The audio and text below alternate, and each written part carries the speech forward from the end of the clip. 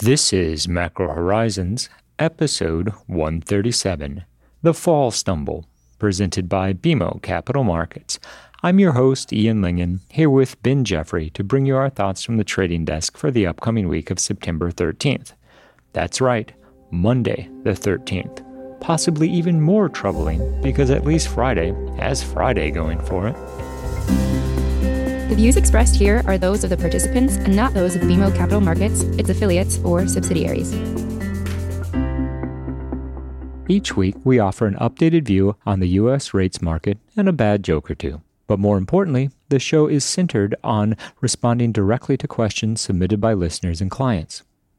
We also end each show with our musings on the week ahead. Please feel free to reach out on Bloomberg or email me at ian.lyngen@bmo.com with questions for future episodes. We value your input and hope to keep the show as interactive as possible. So that being said, let's get started. In the week just past, the Treasury market had a very specific reaction to a series of economic data releases that has brought into question the forward path of rates. Specifically, the weaker than expected August non-farm payrolls print on the Friday before Labor Day weekend triggered a bear steepening that was carried through to Tuesday. What's notable, however, is that buying interest eventually emerged before 10-year yields got above the 138 to 140 range. That was subsequently then furthered at the 10-year reopening auction with a notably strong 1.4 basis point stop-through, as well as outpaced demand from the indirect bidding subcategory. Now, while this doesn't necessarily translate through to overseas interest per se, we won't have that information for a couple weeks. The assumption is that the strong demand for the 10-year auction was a function of overseas interest at this moment. This speaks to the idea that, at least in part, what is setting the outright level for Treasury yields has to do with the pace of the global recovery and foreign demand for Treasuries, as opposed to simply the domestic performance as the real economy works its way out of the pandemic. Our stance has long been that the outright level of Treasury yields is far less about supply and demand and more a function of the macro narrative. This was reinforced via the strong 10-year auction, but also in the performance of the Treasury market in the wake of the pandemic.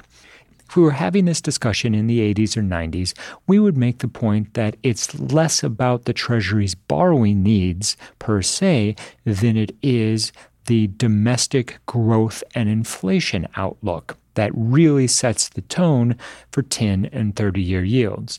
Today, in 2021, it has become increasingly evident that not only does Treasury issuance and net supply take a distant second seat to the macro narrative, but the focus of the macro narrative has expanded from being simply U.S. or domestically focused to now encompassing the global outlook. This is due in part to decades of globalization of the real economy, but it can also be attributed to globalization of ownership of treasuries.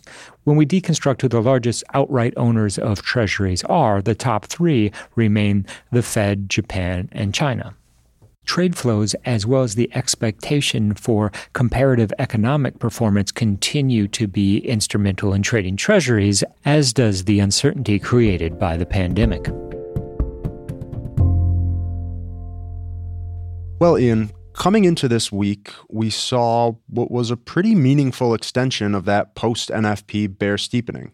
It was counterintuitive on Friday afternoon, and even more counterintuitive on Tuesday morning, coming back from the long weekend.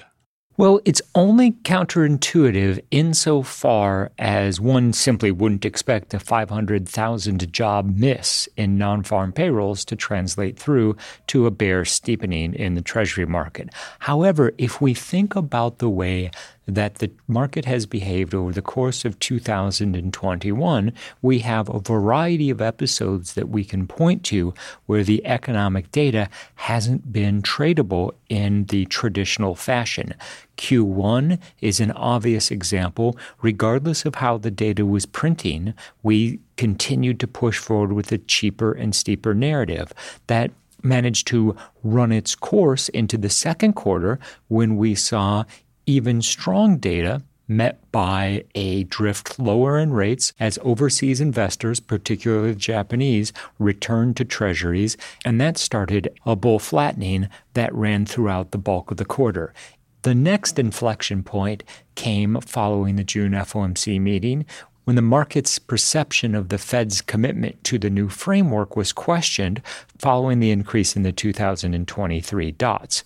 Fast forward to the August non-farm payroll print, and what we saw was a disappointing jobs number that will make it very difficult for the Fed to pull forward the liftoff rate hike, while at the same time a higher than expected average hourly earnings print, which will keep the Fed largely on track to taper by the end of the year. And this gets at a dynamic that we've seen before, which is a little bit of that bad news is good, insofar as it implies the Fed is going to be more patient on the journey towards normalization.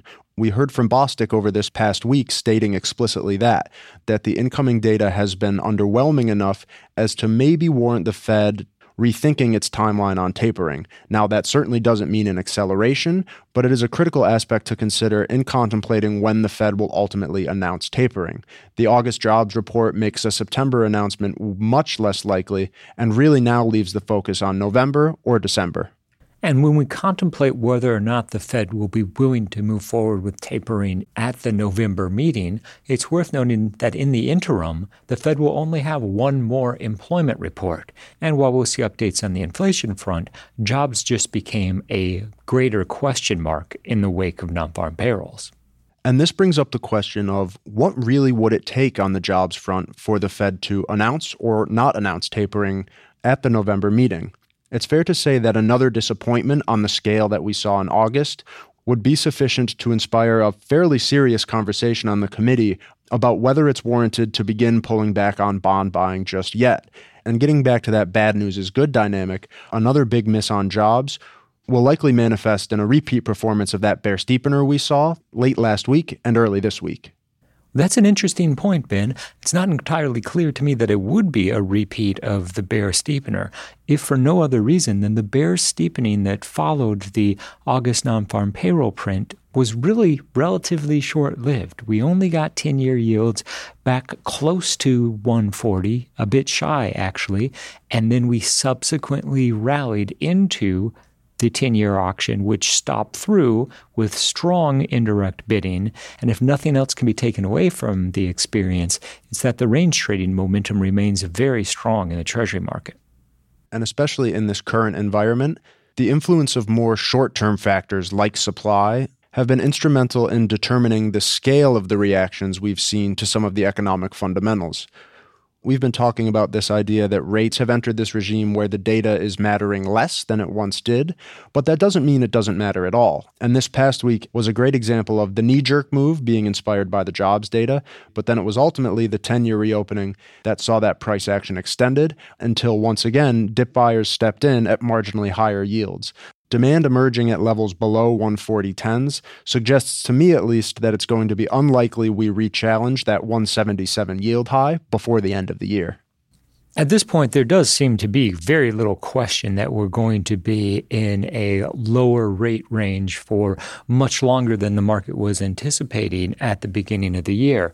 And I think that this is only reinforced by not only the Fed teeing up tapering in the fourth quarter, but also the ECB following through with their planned reduction of bond purchases. Still, we find ourselves in an environment where 10-year real yields are extremely negative. The break-even curve shows that there is plenty of reflation already priced into the market, and the real economy continues to struggle to move past the pandemic. And that brings us to the main event this week, which is Tuesday's CPI data. The August inflation report is going to be especially intriguing following the jobs numbers, if only given the rising concern about stagflation risk, and that higher prices are eroding confidence and eroding a willingness to consume, which in turn is dragging on the recovery. Within the details of CPI, clearly auto prices are going to be an area of focus, in addition to those pandemic-specific pockets of rising prices in airfares and things like lodging away from home. But remember, within the August non-farm payroll series, we saw flat hiring in leisure and hospitality, so that begs the question of whether that was a function of diminished demand in those categories, or if prices there are still on the rise. Let us also not forget that within the core CPI series, OER, or Owner's Equivalent Rent, is expected to be trending higher in the second half of this year, primarily because of the run-up in housing prices seen during the pandemic. The passing of the reflationary baton from transitory factors to shelter costs is largely assumed at this point, and I suspect that its actualization won't be a tradable event, at least not insofar as perpetuating a bear steepener in treasuries. It might contribute to the upward pressure that we have seen in break-evens, which again puts downward pressure on real yields because implicitly it has become a growth story at this point in the cycle. So does that suggest that if we are going to see 10-year yields move beyond that 142 level back toward 160 by the end of the year, that's going to have to be a growth story, not an inflation one? If for no other reason, then it's clear that any further inflation from here is going to undermine the prospects for consumption and function more as a tax on spending rather than be the type of organically driven inflation that the Fed would characterize as a sign of a healthy and potentially overheating economy. When we think about the wage pressures already seen in the U.S. economy, what remains as a primary unknown is what happens during the month of September after the enhanced unemployment benefits expire and workers need to adjust to reduced income, either by slowing consumption, spending down savings, or going back to work. And in addition to CPI, we also get August's retail sales data on Thursday, which is going to be especially informative on exactly that dynamic. How willing have domestic households been to continue spending in an environment where we've seen reasonable wage gains? And more importantly, what did spending look like as we reached the point when the pandemic-related unemployment benefits began to expire? We often talk about the departure point mattering in yield terms, but I also think it applies to the spending landscape as well. You're certainly right in that regard, Ben. And as we have seen a variety of forecasts for growth in the third quarter continue to be revised lower and lower, it does bring into question, will the U.S. economy be able to meet the Fed's objective of 7% growth in 2021? It's difficult at this point to suggest that it's a foregone conclusion that the Fed's objective will be reached. More nuance to the discussion as we think about how this applies to U.S. rates is what happens if growth undershoots. It's been communicated that the Fed really wants to get out of perpetual QE and commence tapering, level off the balance sheet, and move forward to a discussion around the liftoff rate hike. But in the event of a disappointing second half in terms of growth and presumably employment as well, if nothing else, that should push out the first rate hike well into the middle of 2023. And clearly the tapering discussion is going to be significant at the September meeting, but we also do get a revised SEP and dot plot on the Fed's formal projections about where they see policy rates in 2022, 2023, and for the first time, 2024. Remember, in June, that 50 basis points of policy tightening in 2023 was a bit of a surprise, but since then, we've now seen the Delta variant come in as a meaningful headwind to the recovery, in addition to some fiscal stimulus beginning to run its course. So to me, that suggests that the bar for another quote-unquote hawkish surprise in the SEP is quite high, but it will nonetheless be interesting to see how committee members' expectations on policy rates have shifted over the past several months. On the political front, we also recently heard from Secretary Yellen about the prospects for the Treasury Department to run out of cash by the end of October, give or take. We all know that this is a moving target with a number of different factors, not least of which being tax receipts. Nonetheless, by reminding Congress of the urgency in terms of the federal coffers, it has placed the debt ceiling issue back on the radar of market participants. And if history is any guide, the most likely scenario is going to be that a technical default is avoided, but that's not going to prevent Congress from waiting until the 11th hour to either suspend or raise the debt ceiling. So in practical terms, that's going to continue to put downward pressure on funding costs and bill yields, while also keeping usage at the RRP facility very elevated. Over $1 trillion in cash a day being parked at the Fed receiving 5 basis points has now definitively become the new normal. And even after bill issuance can normalize once the debt ceiling issue is behind us, it's certainly not a foregone conclusion that we'll see a meaningful retracement there, just given the massive amount of cash that remains in the system. That's a very fair point, Ben. And you also make the observation about the 11th hour in Washington. And that really does beg the question, why does everything wait until the 11th hour in Washington? Is it because they want to get it done right before lunch? In the week ahead, the Treasury market has 3 primary influences to drive the direction of rates. First will be the CPI number, with the headline expected to increase 0.4% month over month in August, and core seen up 0.3%. The second primary influence will be the retail sales numbers for the month of August. That will be released on Thursday morning. And in the interim, the third and arguably more impactful influence will be the price action itself. And while this might sound needlessly glib, the fact of the matter is that the U.S. rates market remains in a period of consolidation. And as investors recalibrate expectations for the final few months of the year, we anticipate that the 112 to 142 range will continue to hold in 10-year yields, as uncertainty regarding jobs growth as well as the overall health of the economy continues to dominate the macro narrative. As we consider the balance of 2021, we're retaining our year-end target for 10-year yields in a range of 125 to 135. That isn't remarkably different from where the market's trading at the moment, and given the current trading dynamic, it also allows for another attempt to push toward that 150 or even 160 level in 10-year rates, but we maintain that both the upper bound and the lower bound for 2021 have now been established. One of the more surprising developments in the Treasury market from our perspective is how the 5-year sector has performed. We came into this year with a target for 10-year yields at 125 by year end, but 5-year yields remaining subdued and closer to 35 basis points. What we see now is that the expression of bond bearish events during the second half of this year has triggered belly-led sell-offs, which have brought 5-year yields back to that 80 to 85 basis point range. We're targeting a 90 to 95 basis point range for 5s by year end, and this is simply a reflection of the fact that once tapering has been announced, the market will move even further into the mode of trading the liftoff rate hike.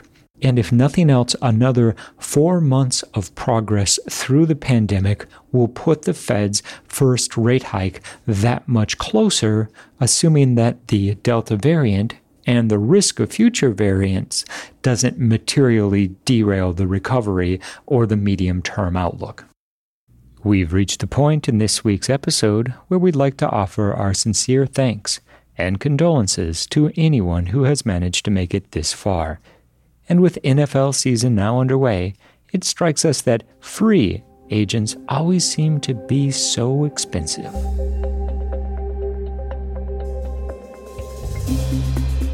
Thanks for listening to Macro Horizons. Please visit us at bmocm.com/Macro Horizons. As we aspire to keep our strategy effort as interactive as possible, we'd love to hear what you thought of today's episode. So please email me directly with any feedback at ian.lingen@bmo.com. You can listen to this show and subscribe on Apple Podcasts or your favorite podcast provider. This show and resources are supported by our team here at BMO, including the FIC Macro Strategy Group and BMO's marketing team. This show has been produced and edited by Puddle Creative. This podcast has been prepared with the assistance of employees of Bank of Montreal, BMO Nesbitt Burns Incorporated, and BMO Capital Markets Corporation. Together, BMO, who are involved in fixed income and foreign exchange sales and marketing efforts. Accordingly, it should be considered to be a product of the fixed income and foreign exchange businesses generally, and not a research report that reflects the views of disinterested research analysts. Notwithstanding the foregoing, this podcast should not be construed as an offer or the solicitation of an offer to sell or to buy or subscribe for any particular product or services, including, without limitation, any commodities, securities, or other financial instruments. We are not soliciting any specific action based on this podcast. It is for the general information of our clients. It does not constitute a recommendation or a suggestion that any investment or strategy referenced herein may be suitable for you. It does not take into account the particular investment objectives, financial conditions, or needs of individual clients. Nothing in this podcast constitutes investment, legal, accounting, or tax advice, or a representation that any investment or strategy is suitable or appropriate to your unique circumstances, or otherwise constitutes an opinion or a recommendation to you. BMO is not providing advice regarding the value or advisability of trading in commodity interests, including futures contracts and commodity options, or any other activity which would cause BMO or any of its affiliates to be considered a commodity trading advisor under the U.S. Commodity Exchange Act. BMO is not undertaking to act as a swap advisor to you or in your best interests in you, to the extent applicable, will rely solely on advice from your qualified independent representative in making hedging or trading decisions. This podcast is not to be relied upon in substitution for the exercise of independent judgment. You should conduct your own independent analysis of the matters referred to herein, together with your qualified independent representative, if applicable. BMO assumes no responsibility for verification of the information in this podcast. No representation or warranty is made as to the accuracy or completeness of such information, and BMO accepts no liability whatsoever for any loss arising from any use of or reliance on this podcast. BMO assumes no obligation to correct or update this podcast. This podcast does not contain all information that may be required to evaluate any transaction or matter, and information may be available to BMO and/or its affiliates that is not reflected herein. BMO and its affiliates may have positions, long or short, and affect transactions or make markets in securities mentioned herein, or provide advice or loans to, or participate in the underwriting or restructuring of the obligations of, issuers and companies mentioned herein. Moreover, BMO's trading desks may have acted on the basis of the information in this podcast. For further information, please go to bmocm.com/macrohorizons/legal.